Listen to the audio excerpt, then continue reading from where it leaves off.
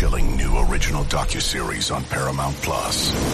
Why did he kill his family? The answer lies across the ocean in a woman named Sylvie. She's a Ken model. Where desire leads to deception. I ended up spending $12,000 and $15,000 a day. It was addictive. I can't get you out. And obsession leads to murder. Who did this to your family? You can't really maintain a fantasy forever. Control Alt Desire. Now streaming on Paramount Plus. Get fired up. Oh, yeah. Performance enhancing audio. This is the State of Combat Podcast with Brian Campbell. Oh, yeah. You hear that new theme song, but same old BC in your ear hole. Performance enhancing audio is back, pro wrestling style. It is the State of Combat Podcast, and folks, never say never on a few different things. So that means you proved me right. Yes, Roman. Yes, indeed. We got another pro wrestling edition today because never say never. We got an interview you just have to hear. 30 years in the making. It is Mean Mark. It is The Undertaker. And the ultimate thrill ride. Say it, Mark. Will be your last ride. Thank you. He's going to be here. You got to hear this. Fantastic. Shout out to the Silver King. Remember that guy? For getting this pod interview secured with the great folks at WWE. Of course, it's about this fantastic docuseries on the WWE Network, Undertaker, The Last Ride. And we got 30-plus minutes today with Take. Talking all things up and down the road. He's given some incredible interviews promoting this documentary, and this is another one because he's real. He's bringing it. He's showing you the real man underneath that, and you couldn't ask for anything more. You ask him about it, he's going to answer it, from the streak ending to life with Vince behind the curtain. All that and then some, tall, pale, and handsome. It is your boy BC. And who would have thought I'd be back in this chair doing a little Wrestle Vision with you? We're going to have the interview. I'll give you a nice little breakdown of it. Maybe even share my thoughts on the pro wrestling world in general on the back end of that. It's been a long time since we've eaten the pie around here. Dean Ambrose looks like he wants a piece of this pie. Don't we all? Alrighty then. How you been, folks? How you been? You still watching? You still watching that product? Enjoy it, okay? I've been great. MMA's back. Boxing coming back. Hopefully you are all doing well in this crazy, unprecedented quarantine season. It's a struggle, man. Physical, mental. Obviously, the R.I.P. George Floyd. Everything that has gone on as a result of that tragedy has really shaken things up. So hopefully you can use this podcast today as an opportunity to press pause. Get away from the scene for a little bit and just chill out and enjoy. I can't promise everything from this podcast, but it probably will entertain you at least. This will protect you. Yeah. This will love you. This will guide you. Yes. And this will make you the god of wrestling. Well, something like that, okay? I'm happy to be here, though. Happy to be here, as always. Look, if you like this show, if you like what we're giving you each week from the standpoint of mixed martial arts, boxing, and, the occasional pro wrestling interview. We had some good ones of late with Jim Ross, Chris Jericho, and more. Spread it forward, spread it wide, spread it deep. 5-star review season always upon us. If you see something, say something. Thank you, Daniel. Head on over to Apple Podcasts, Spotify, wherever you find fine audio, Google Pods, JDate, where, look, if you can find it, grind her. God, I just met her. If you can find it, give some love for the pod. That's what I'm talking about, all right? Look at all of this crap in this ring. Man, I haven't hit that button in a long time. R.I.P. Mean Gene. Shout out to Gino. Put that cigarette out. Yes, indeed. So I got a lot to say on Taker. My history with the character of The Undertaker. It's been up and down. It's been bumpy. It's been wild, which is, in a lot of ways what makes this whole experience that the man Mark Calloway is doing so interesting and fun and exciting is that we never knew that man in the era of dirt sheets and docuseries and social media, reality TV, all that. This is the last, him and Vince are the last of the Mohicans, so to speak. Dark Side of the Ring, the great series on Vice, they're not doing an Inside the Undertaker special. Until now, we did not know this man, so we formed opinions. And as it turns out from watching this documentary, this guy's real. He hates the Roman match at 33 as much as we did. And he's here, on the interviews to talk about that. And I respect that a lot. A hell of a lot. I will not be putting out the Patrick Ewing in a Sonics or Magic jersey meme anymore. I cannot tell you the 180 I've pulled from watching this and from talking to him today. More on that to come in the aftermath here, but not going to waste too much more time before getting right into this thing. But, shout out to everybody. Mazel! That's fantastic news! Exactly. Shout out to you, the listener. Shout out to Cody. Cody's doing big things, okay? Cody's doing things I like. I don't watch all wrestling these days, but Cody is all I thought he could be and then some. So shout out to Cody. Are you guys ready for a revolution? Always. But, without any further ado, here's what we're going to do. We're going to take a pause for the cause. And on the other side, it's wrestling legend, WWE superstar then, now, and forever, The Undertaker, Mark Calloway, bringing it, coming raw, keeping us happy. I love a happy ending. I couldn't be more pleased to present this to you. Enjoy. Every sport has their big, juicy controversy. Boxing has the Mike Tyson ear bite. Cycling has Lance Armstrong. Baseball has its steroid era. Curling has Broomgate. It's a story of broken relationships, houses divided, corporate rivalry, and a performance-enhancing broom. It was a year I'd like to forget. Broomgate. Available now.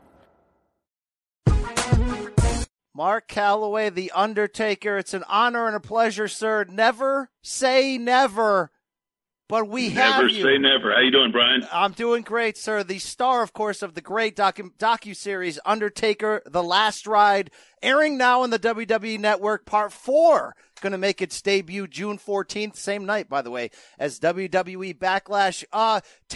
Taker, it's weird calling you that. It's weird talking to you, and that's a testament to your protection of arguably the greatest character. And we know why you're doing this now, and we love that. Journalists, fans, we can't believe it. What's it like for you, 30 years later, to so candidly answer all of our questions and just come, naked after so long?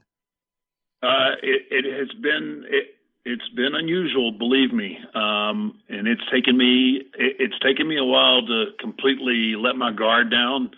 I just had to fight the natural instinct to protect and not talk about things. But once we decided that we were going to do this, this whole docuseries, it was funny enough is. I'd have the cameras following me and sometimes forget that I had asked them to follow me and record all this and yell at the guys hey, why are you filming me? You know, you're not supposed to be filming me. And then they're you asked us to. I was like, oh, that's right. I forgot about that.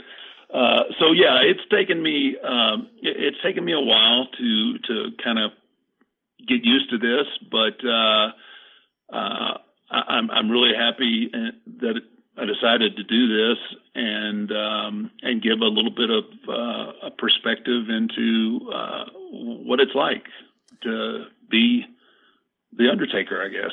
Look, it hasn't disappointed. To wait this long to finally get you you've brought it. You know, I say it coincidentally, this launched, of course, around the same time as the Michael Jordan doc, and that documentary doesn't hit with the same impact unless Jordan's willing to be that salty and be real. Your documentary doesn't work unless you're willing to be this candid and really vulnerable, Mark. And I think that's the hook of this. You're, you know, whether it's you criticizing your own performance in the WrestleMania 33 main event or anything else, you've been as real as we could have hoped for.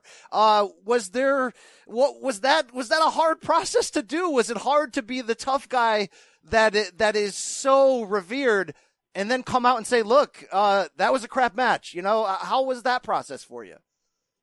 Well, I've always been, I've always been tough on myself more so than anybody else. So that aspect of it, not so bad. I never was one to watch my matches back in front of anybody else. I always had to be alone and dissect things. I didn't want somebody there, going, "Oh man, that was awesome. That was great." I wanted to pick apart my matches in a sense that, okay, what could I have done that made this better? And that was just kind of the way I've always approached, watching game film, for no better term. But to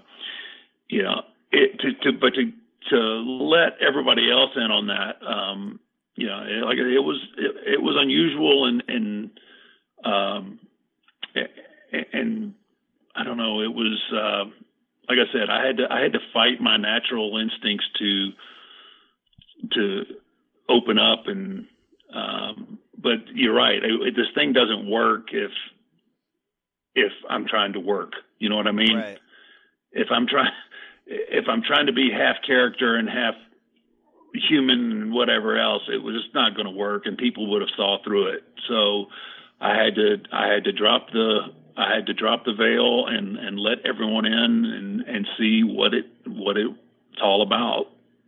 Great stuff. The documentary does a lot of focus, I think rightfully so, on your legacy and how much that's tied into consistency and longevity. And a lot of that is obviously the physical grind, the in-ring cost, and the documentary, sums that up. Your surgeries, all above and beyond that. But I've got more of a question personally. You've thrived and survived during eras of this business that have chewed up and spit out its competitors. You've watched, a lot of your brethren pass away, unfortunately. How personally have you been able to survive this long and still be on top and still be, a solid human being and a family man? How did you get here and survive all this? Well, it's not easy. And, it takes a huge commitment to wanting to be on top and stay on top. And you start by not believing all your own hype. The one thing that I never was content. And I'm a firm believer in that once you become content with where you are, you stop to grow, you stop growing, and you stop getting better. So, and that's one thing that I tell young guys that I talk to or mentor with is like, you can never become content. And being that, like, you have to keep your finger on the pulse of not only your audience, but how you're feeling, and then how your audience is feeling, and you have to be willing to make changes. And sometimes you have to come out of your comfort zone of what you're doing for the sake of letting that character grow and keep up with the times. And prime example of that was, the Attitude Era. When I switched the character up and went to the American Badass, yes, I kept elements of the old character, but there's no way that I would have survived the Attitude Era if I would have been handcuffed in that old mainstream Undertaker character. True. everybody else, the shackles had come off, man. Everybody's cutting these crazy promos, and everything was going on, and throwing the kitchen sink and everything else out there. It would have been very difficult for me to compete in that environment. So that was why I had to change up. I was feeling a little bit stale, because to do that character right, you have to stay within the confines of that character. And that's hard to do sometimes, especially when you have a lot that you feel that you haven't tapped into. So switching that character allowed me to show a whole nother side to my wrestling ability or my personality and all of that. And then because I did keep some of the elements, I was able to go back to it and make it all fresh and new again. But it's not easy, and to try to keep that going for 30 years it's been you just can never take your foot off the throttle. Well, your protection of the character, it can't be overstated. The how rare that is, the impact that it's had on your success and longevity. I mean, you up until this series, you're protecting kayfabe like no one else in an era where that's a bygone product. I mean, it's dirt sheets, it's documentaries, it's everyone wants more in the social media era, and we got less of you. So. There's also a price, though, to pay. I talked to Jim Ross recently and said, can we ever get back to full-on kayfabe? And he says, the toothpaste is out of the container, so to speak. Are there any elements of the business today that you're just not okay with? How far has the removal of kayfabe gone to the negative level? Yeah, I really think that it's hurt. Yeah, one, like I said, for me, trying to protect the character, it was obviously much easier before cell phones and the internet exploded, but it's just tough for me. Like, and you were talking about me being one of the last ones to kayfabe. I would actually cringe when I would hear interviews and like I'm doing now, but I would just cringe, like, to hear people openly discuss angles and it's just like, to me, it just drops the whole mystique of the business. And I like that part of the business. I really did. I like being able to get to a Monday night and be able to actually do something that surprises the audience instead of everybody already knowing everything. I really think social media, for all it's good, but it drives me nuts to see someone trying to be this character on TV and then go to social media and, they're just being themselves. But there's such a contrast. I mean, could you imagine back in the day, you see The Undertaker at a match and the presentation that I give, and then the next thing you do, you see me, at my house, like watering the yard. I mean, it's just like, what a disconnect. And I think, although everyone understands what the business is now, but still, it's just like, there's got to be there's got to be a mystique to it, or you just kind of, you're just losing part of the essence of what it is that wrestling is. And I wish we could. I wish we could put some of that toothpaste back in the tube. I think it would be better, for the business. I think it would be better. I think there's just, I'll use this analogy, and I'm sorry to be so long-winded on it, but it's like the best horror films was the stuff like the movie Psycho. I don't know if you ever saw it. It's old, it's a real old school horror movie, and you don't see any of the gore. Right. You're scared out of your pants.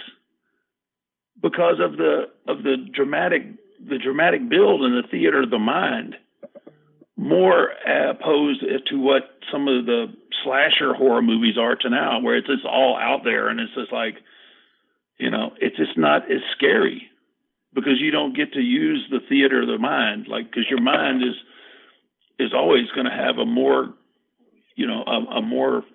scary thought than what it is that you're going to see. And I just kind of got long-winded, but it's just, there's just too much backstage inside info out there, I think, in my opinion, than needs to be. I think there needs to be that element of surprise and not knowing everything that's going to happen before it happens. I appreciate that. Yeah, definitely.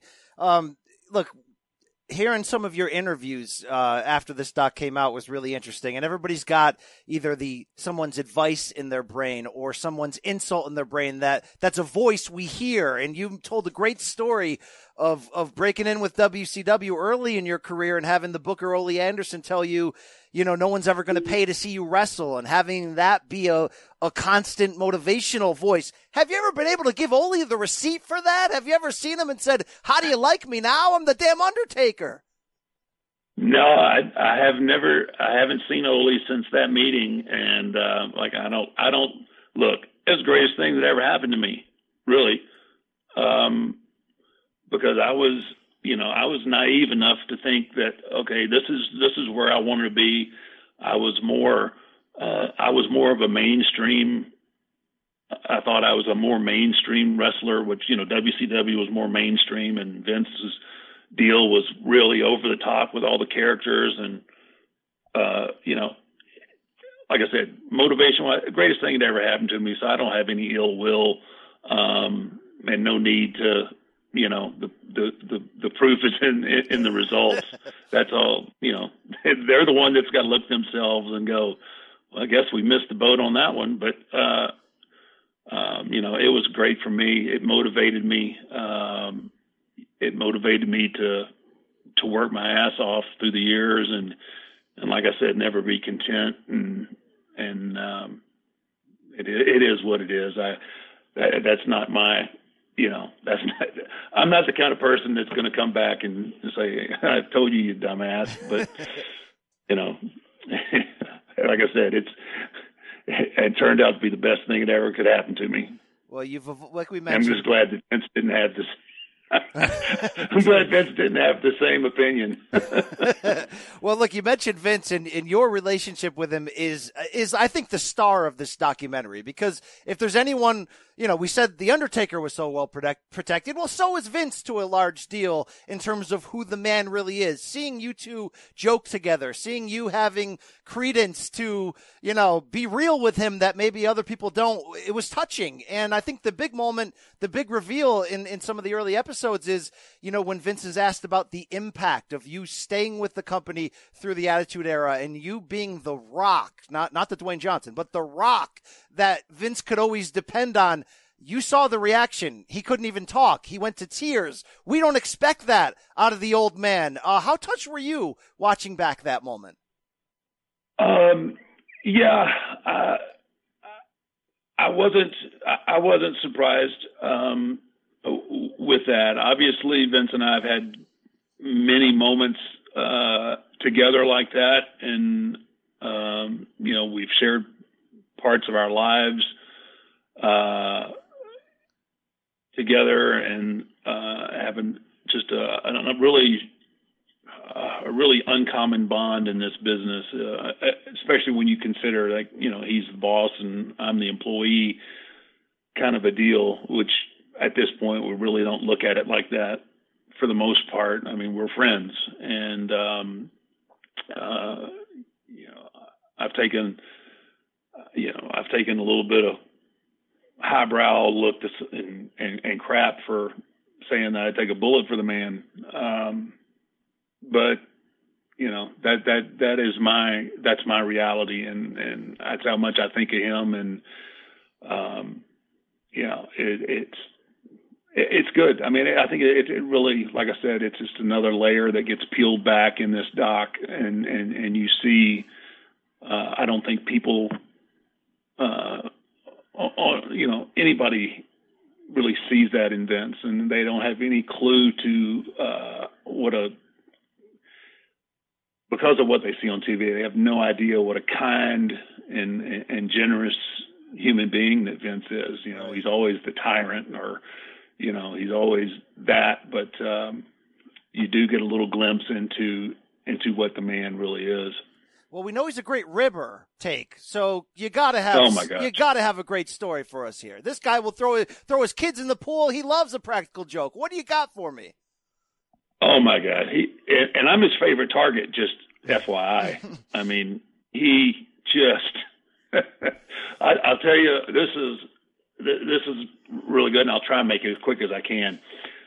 So I don't remember which Mania that it was, but I had this really nice jacket made, and it fit kind of tight, and it was, sometimes it becomes tricky with my MMA gloves to get coats off and everything. Well, I wore it at WrestleMania. The coat comes off perfectly, without a hitch.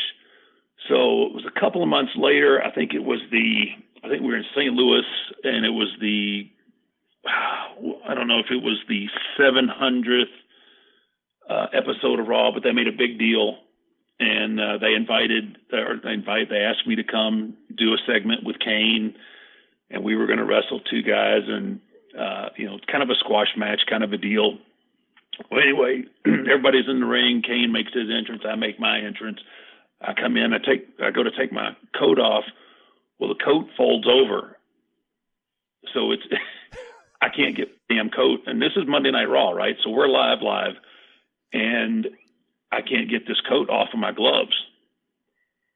And I realize it, and I look over in the corner at Kane, and he's like, all I can read is his lips, which are like, oh shit. So all right. So needless to say, so they're shooting around, and finally I get one of the ring crew guys to grab the bottom, and finally they get this coat off of me, right, without it being too big of a scene and obviously a big joke. So now we jump forward a couple of more months down the line, and so they were in San Antonio. I live in Austin, Texas, so they were in San Antonio, and it was going to be Shawn Michaels Appreciation Night. And Vince calls me and says, "Hey, do you want to come be part of Shawn Michaels Appreciation Night?" And I said, "Of course I do, obviously." He goes, "Okay, well, I want it to be a surprise for him. So when you get to the arena, we're going to have a bus there that you can stay on all day until we don't want to know you're here, and all this yada yada yada, right?" I'm like, "Yeah, that's cool, that's great. I'll just hang out on the bus." So I don't know. So now I get there, I hang out on the bus for about 2-3 hours, right? And then finally somebody comes and gets me. I think it was Michael Hayes, and he goes, "Vince wants to rehearse this." I'm like, "What do you mean he wants to rehearse this? This is supposed to be a surprise. It's going to be we're going to give it all away right now." I said, "No, I'm going to stay on the bus." So he leaves. He comes back. "No, Vince really wants to rehearse this." I'm like, and now I'm pissed, right? Because now I've been on this bus for 3 hours, and now he wants to rehearse it. So anyway, so now I'm pissed off, and now I'm going into the arena, right? So I walk through the gorilla position where we come out on the show onto the stage, and as soon as I walk out on the stage, I knew I'd had it, right? All the talent, everybody is setting up in the bleachers in one big section. Vince is at ringside, and I stopped, and I was like, I didn't know what was about to happen, but I knew I'd been had. So the arena goes dark. They start playing this package up on the Tron, right?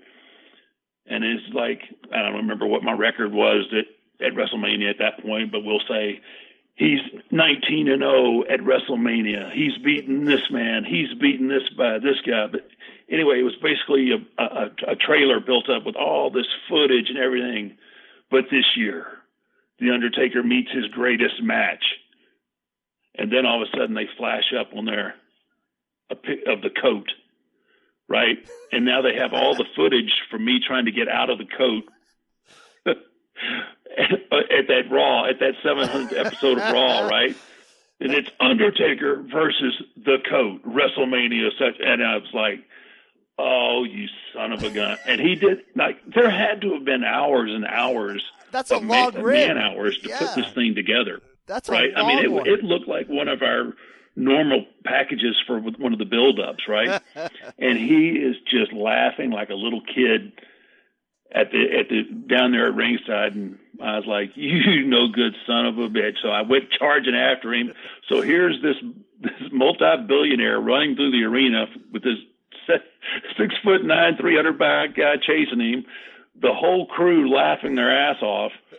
And he did that, all of that, just so he could rib me. I mean, and believe me, that's just one example of the things that he's done to me. Well, Mark, yeah. I'm not trying to dirt sheet you here, but I have it on authority from two people on the inside that Vince likes his steak well done with mustard. Please tell me that's not true. That's not manly, Mark. The damn Undertaker doesn't eat a well done steak. Come on. Honestly, I don't know. I don't know how the mustard part is true. I don't know how the temperature of the meat. I have no idea, but I do. I've seen that man put mustard on shit that I was like, what's wrong with you?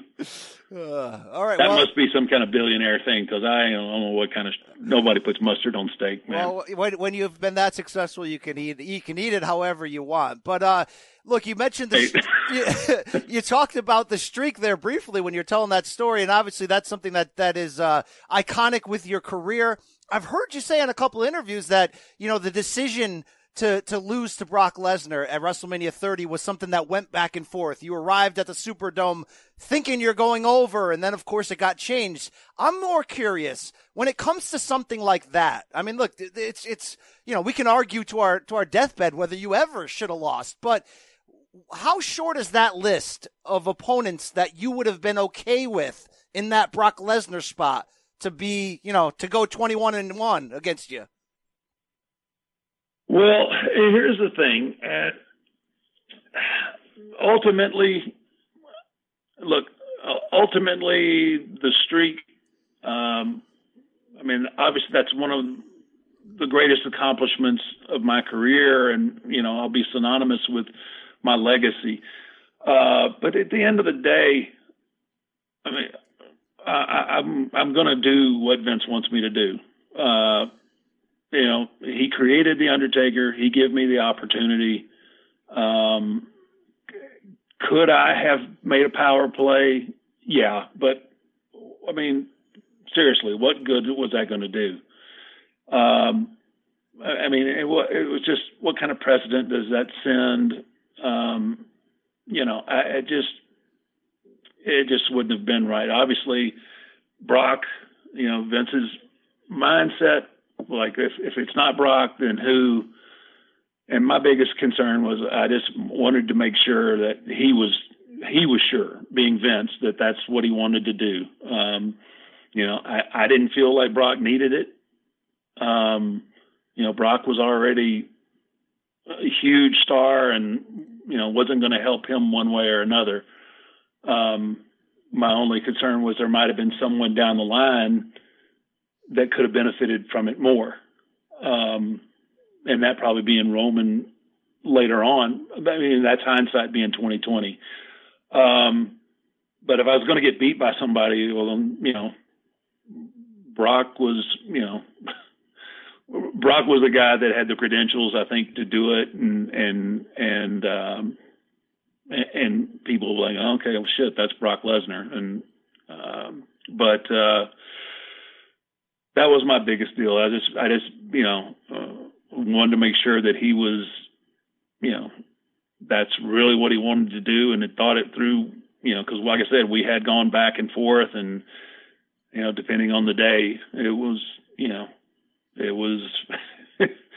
it changed very, but it'd been that way for about a week, and I showed up thinking I was going over, and found out about 1:00 that I wasn't. And, it is what it is. Aside from the unfortunate concussion and the way that match played out for you, is there anything about that whole transaction that you regret?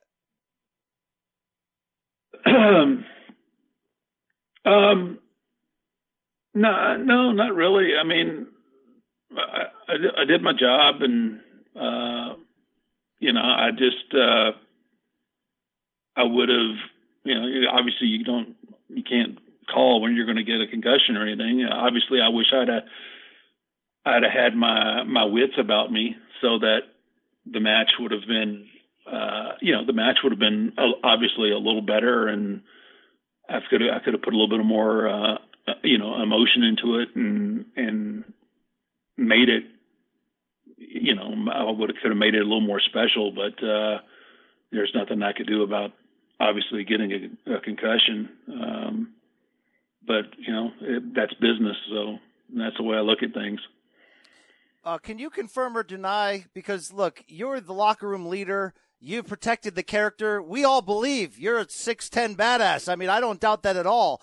But whenever wrestlers are asked on who's the real shooter, everybody says Haku. Can you confirm that this gentleman was the real above anyone else? If Ish went down, if it went down, yeah, I would definitely want to be in Haku's corner.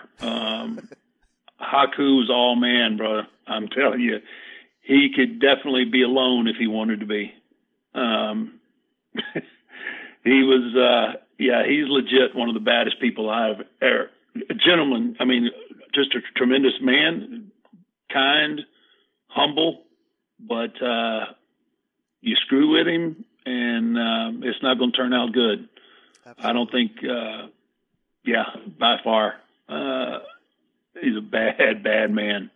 All right, I got to close with this, Mark, and it's been a pleasure talking to you. I wish I had more time. I would have told you, by the way, that your CM Punk streak match, incredibly underrated, by the way. It's up there with Shawn Michaels and Triple H, so congrats on that great piece of business. But I enjoyed that match. I enjoyed working with Punk. I wish things had worked out differently for him. I really do. Absolutely. Let's close with this. The doc, and I haven't seen it all. Obviously, we're waiting. Episode 4 coming out June 14th. We can't wait.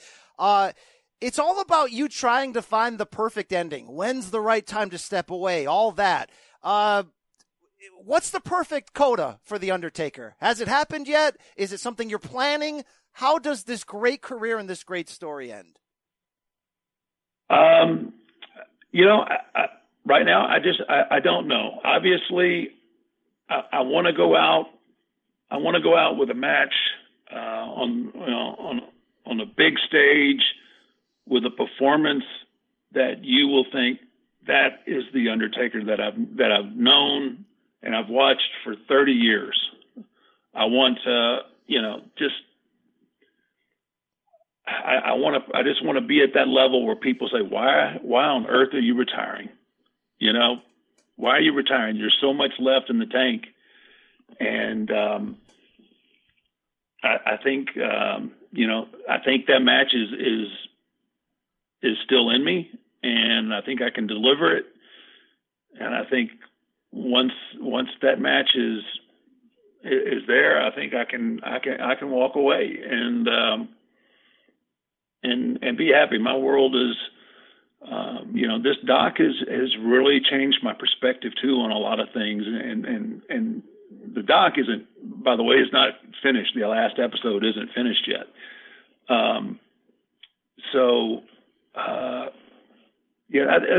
It's just personally, it's a personal thing. I don't think I have anything left to prove to anyone.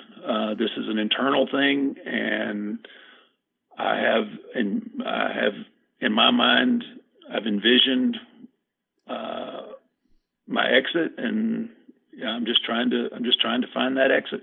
Well, congrats on everything. The doc, the great match with AJ, everything. I just want to close and say thank you for giving us, fans, journalists, everybody, a chance to really get to know you. It's been fantastic. Undertaker, The Last Ride, Mark Calaway, a true legend. Thank you, sir. Thank you. I appreciate the time. Oh, hell yeah. Look, special thanks, of course, to the Silver King for hooking this up, WWE PR. You get 30 minutes with Taker.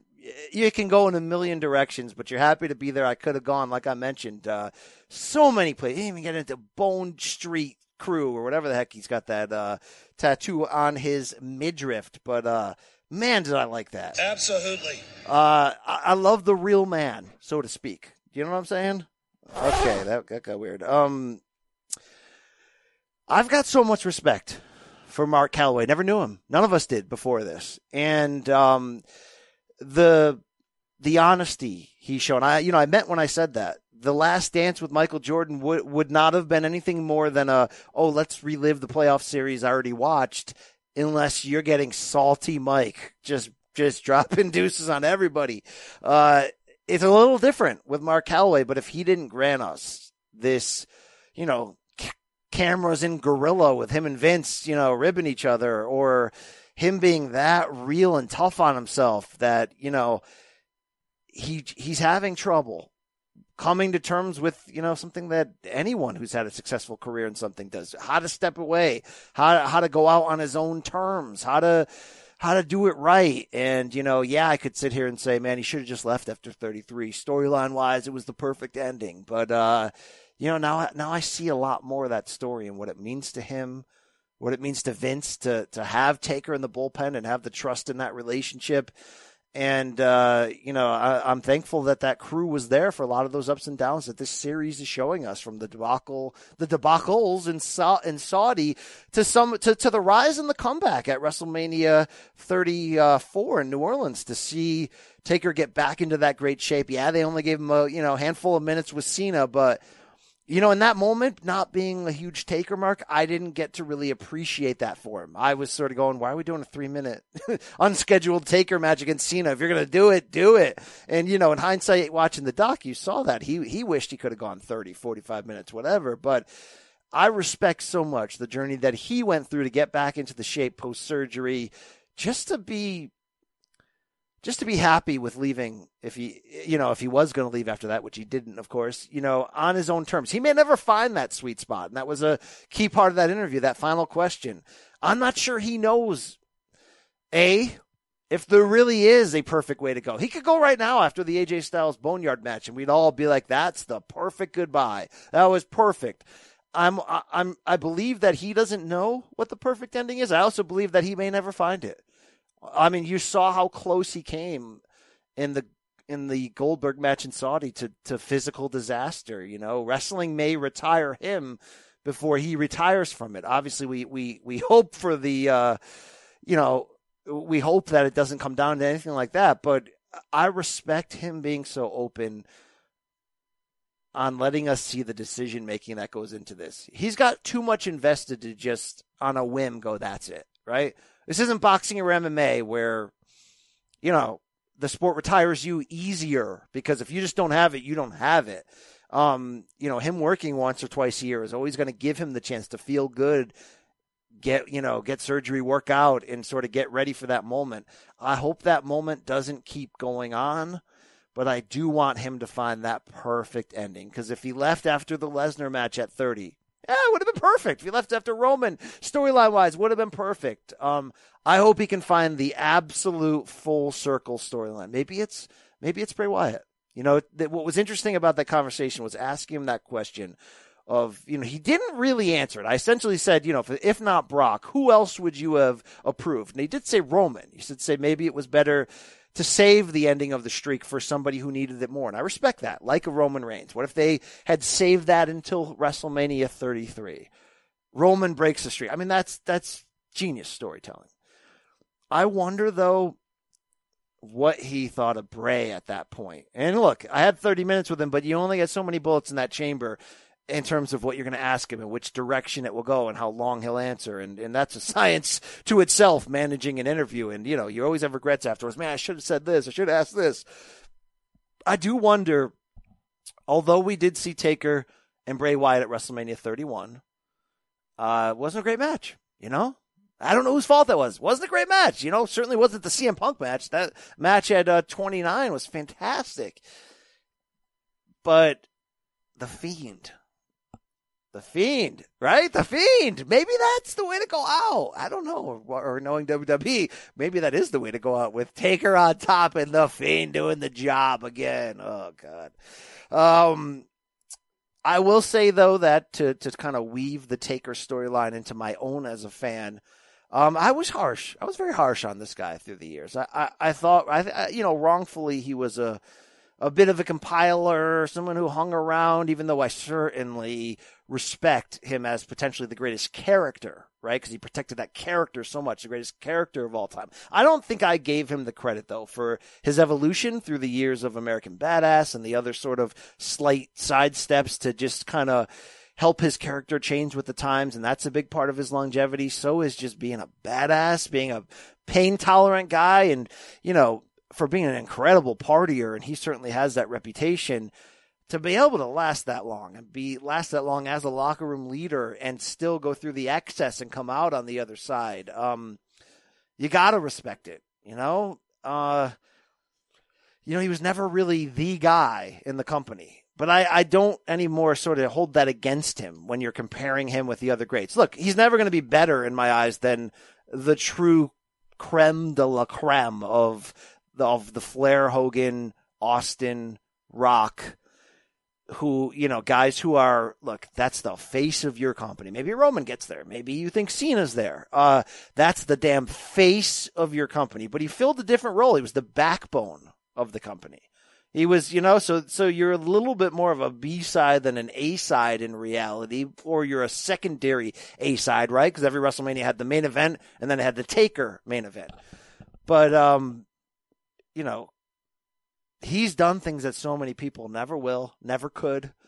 And in hindsight, him protecting kayfabe that long in an era where, everything's overexposed, because we wanted it to be that overexposed. We were hungering for it. The Attitude Era gave us that peek behind the curtain, and we just kept wanting more.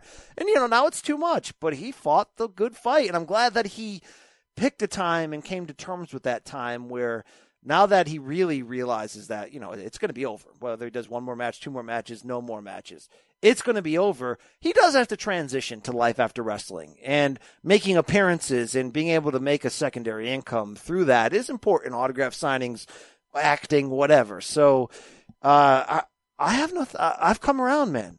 I love me some Mark Calloway. Okay. And, obviously, he filled such a huge role, and I respect his early rise and the great, cheesy, cartoonish early 90s WWF of the impact he had then, just as much as I respect him in that Attitude Era, the feud with Kane, the Ministry of Darkness, that whole thing, just as much as I respect what he did in the late 2000s, where, the beginning of the second half of his career, he did his best work. He had his absolute best matches deep into his career. That 4-pack in a row that he loves, that everybody loves. Shawn Michaels 1, Shawn Michaels 2, and then the second and third Triple H matches in 4 consecutive years at Mania. I mean, put those 4 matches up against anybody's at Mania. The fact that he could be that big and that old and put on those matches is incredible. So I respect that. The only thing I hadn't respected was the hang on too long era. I'm here to make an appearance, but like at Raw 25, that appearance didn't really make any sense. What are you saying? Why are you here? Why is Bray Wyatt dragging you backstage and then nothing happens with that angle? A couple of those moments I didn't love, but I think this turn, this is almost like a face turn, a real life face turn. This real life face turn to let us in is, one of my favorite parts of who he is in his career. And, how that leads up to whatever he has in mind for an exit, for a final match, for a final angle. I'm in. See, look, we all hated the builds to Saudi. We all hated the Saudi cards. And I think we did for rightful reasons, especially back then when I was podcasting and recapping every week and just living it as a fan. They actually told a decent story in the bill, in that whole run. And the documentary shows you this of it's going to be Triple H Taker for the last time. And then we're going to do a rematch, but involve the Brothers of Destruction against DX. I just hated, of course, like everyone else, that it was A, in Saudi of all places, that they're only sort of doing it for the money, it seems. And then B, the matches kind of stunk. It went on too long. I don't know if I want to see bald Shawn after waiting that long. You know, I don't want to see Taker with a pulled pec. I don't know if I want to see Kane and Taker, 30 years later in the year of our Lord, so to speak, Nick Costos, putting on matches like that. Where are you, Nick? Are you here? Are you still here? You still in our lives, NK? I still have you somewhere out there. In this Campbell podcast. Thank you. Not only did he not win it, I felt that he lost it. He lost it indeed. But yet, in hindsight, those are pretty good stories. He could have retired after those, too. But if he's going to come back in for anything more than one more Boneyard match, I want a real story. I want The Fiend and Bray Wyatt involved. I want a real friggin' story that ends with an epic match. Could you imagine, from everything we loved about Mania, and this Mania this year was weird, empty arena, all that, but we loved the Boneyard match with Taker and AJ, and we love the House of Horrors or Firefly Funhouse match, whatever. Imagine if you put those two together. Next year's Mania. Yeah, that works. It works, folks. It works.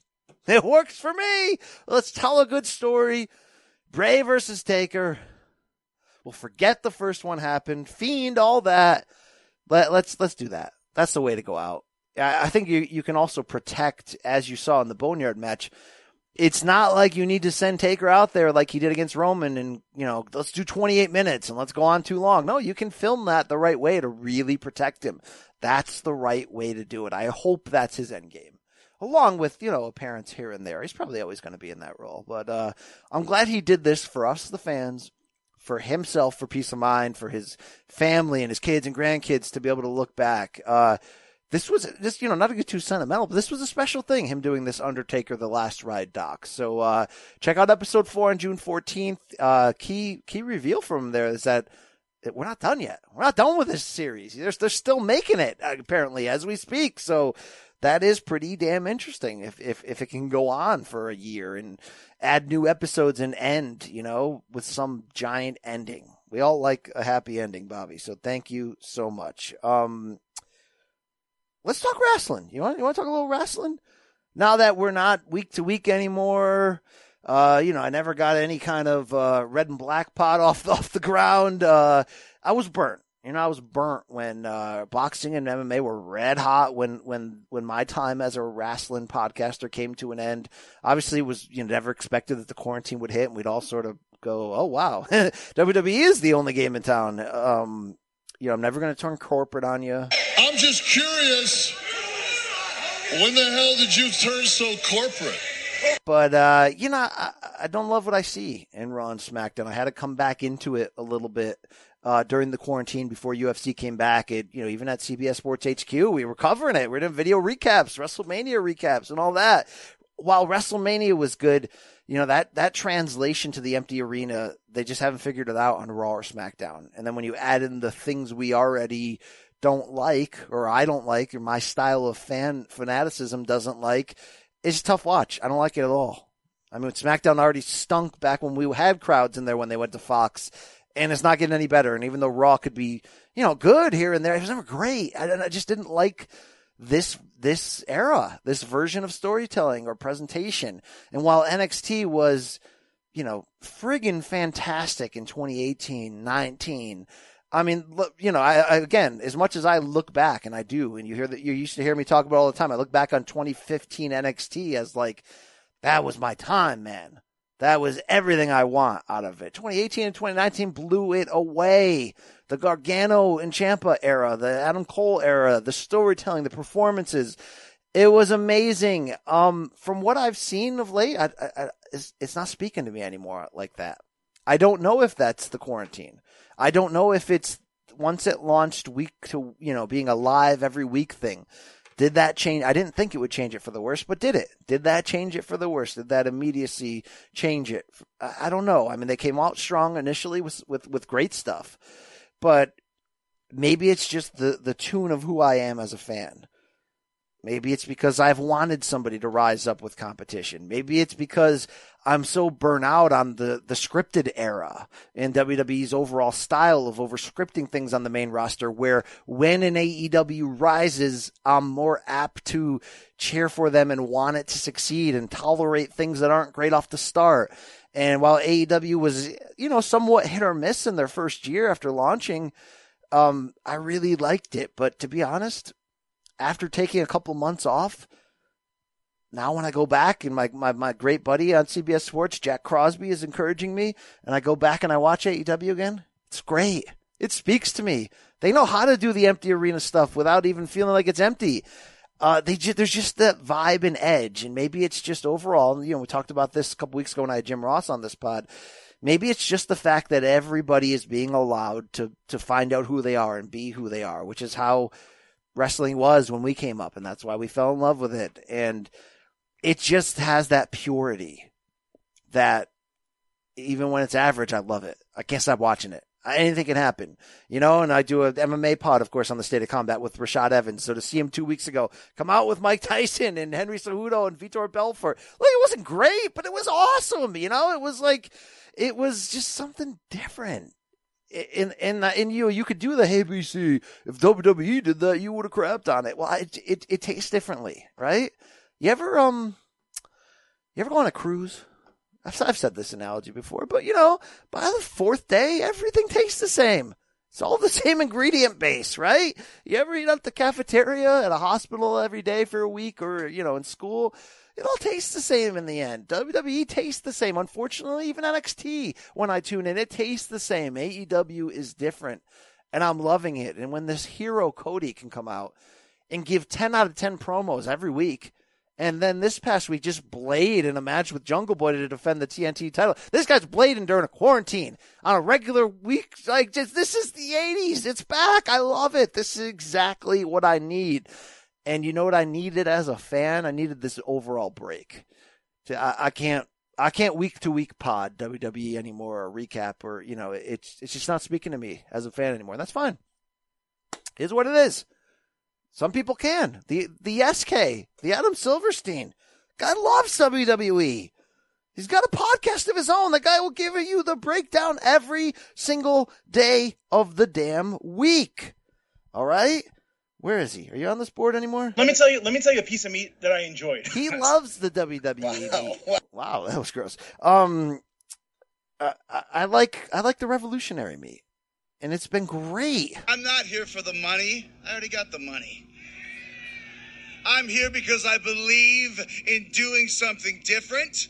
I believe in doing something new. It's what I've always done my entire career. I am a maverick. I am an outlaw. I am a pariah. I am Chris Jericho, baby. Yes, thank you, Le Champion. They're just doing, they're doing something different there, and I'm loving it. So I'm getting back into the groove. I crack beers on Wednesday nights, and I watch it, and I send messages to Jack Crosby the whole time, and it's great. So that's my wrestling journey at the moment. Maybe it'll change. Maybe I'll get back in day to day, week to week, but something's got to change for that to change me, right? It's up to us as a people to start making some changes, change the way we eat, change the way we treat each other. The old way wasn't working.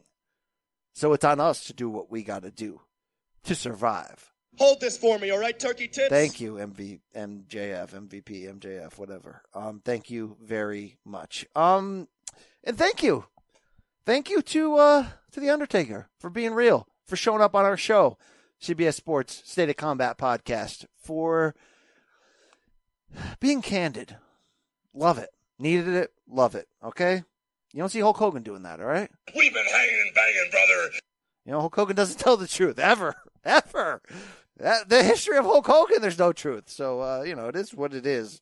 Right there. But we're going to stuff it down your throat so hard that you're going to enjoy this. You're going to feel it. Adam, I felt it. Did you feel it? I didn't feel it. I haven't felt it in a while. But that's it. That's the show. Follow at State of Combat on Twitter for all your boxing MMA needs. Once in a while, we'll tickle the pro wrestle hole as well. Get on over to the Get Over pod with the Adam Silverstein if that's your thing. Okay. And keep living. We can get through this. All things will pass.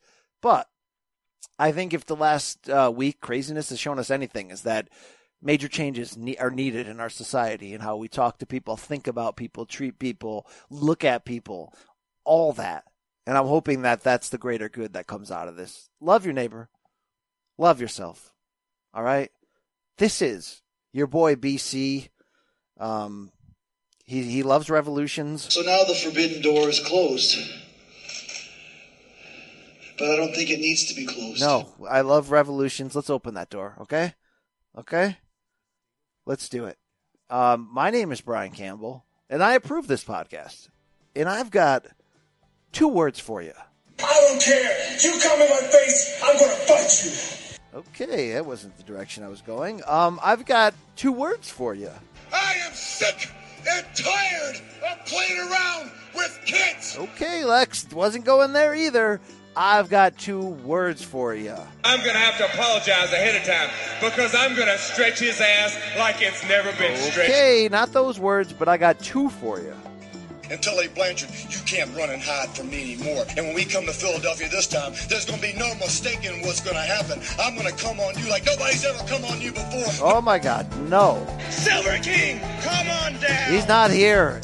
I've got 2 words for you. One of the best guys you'll ever meet.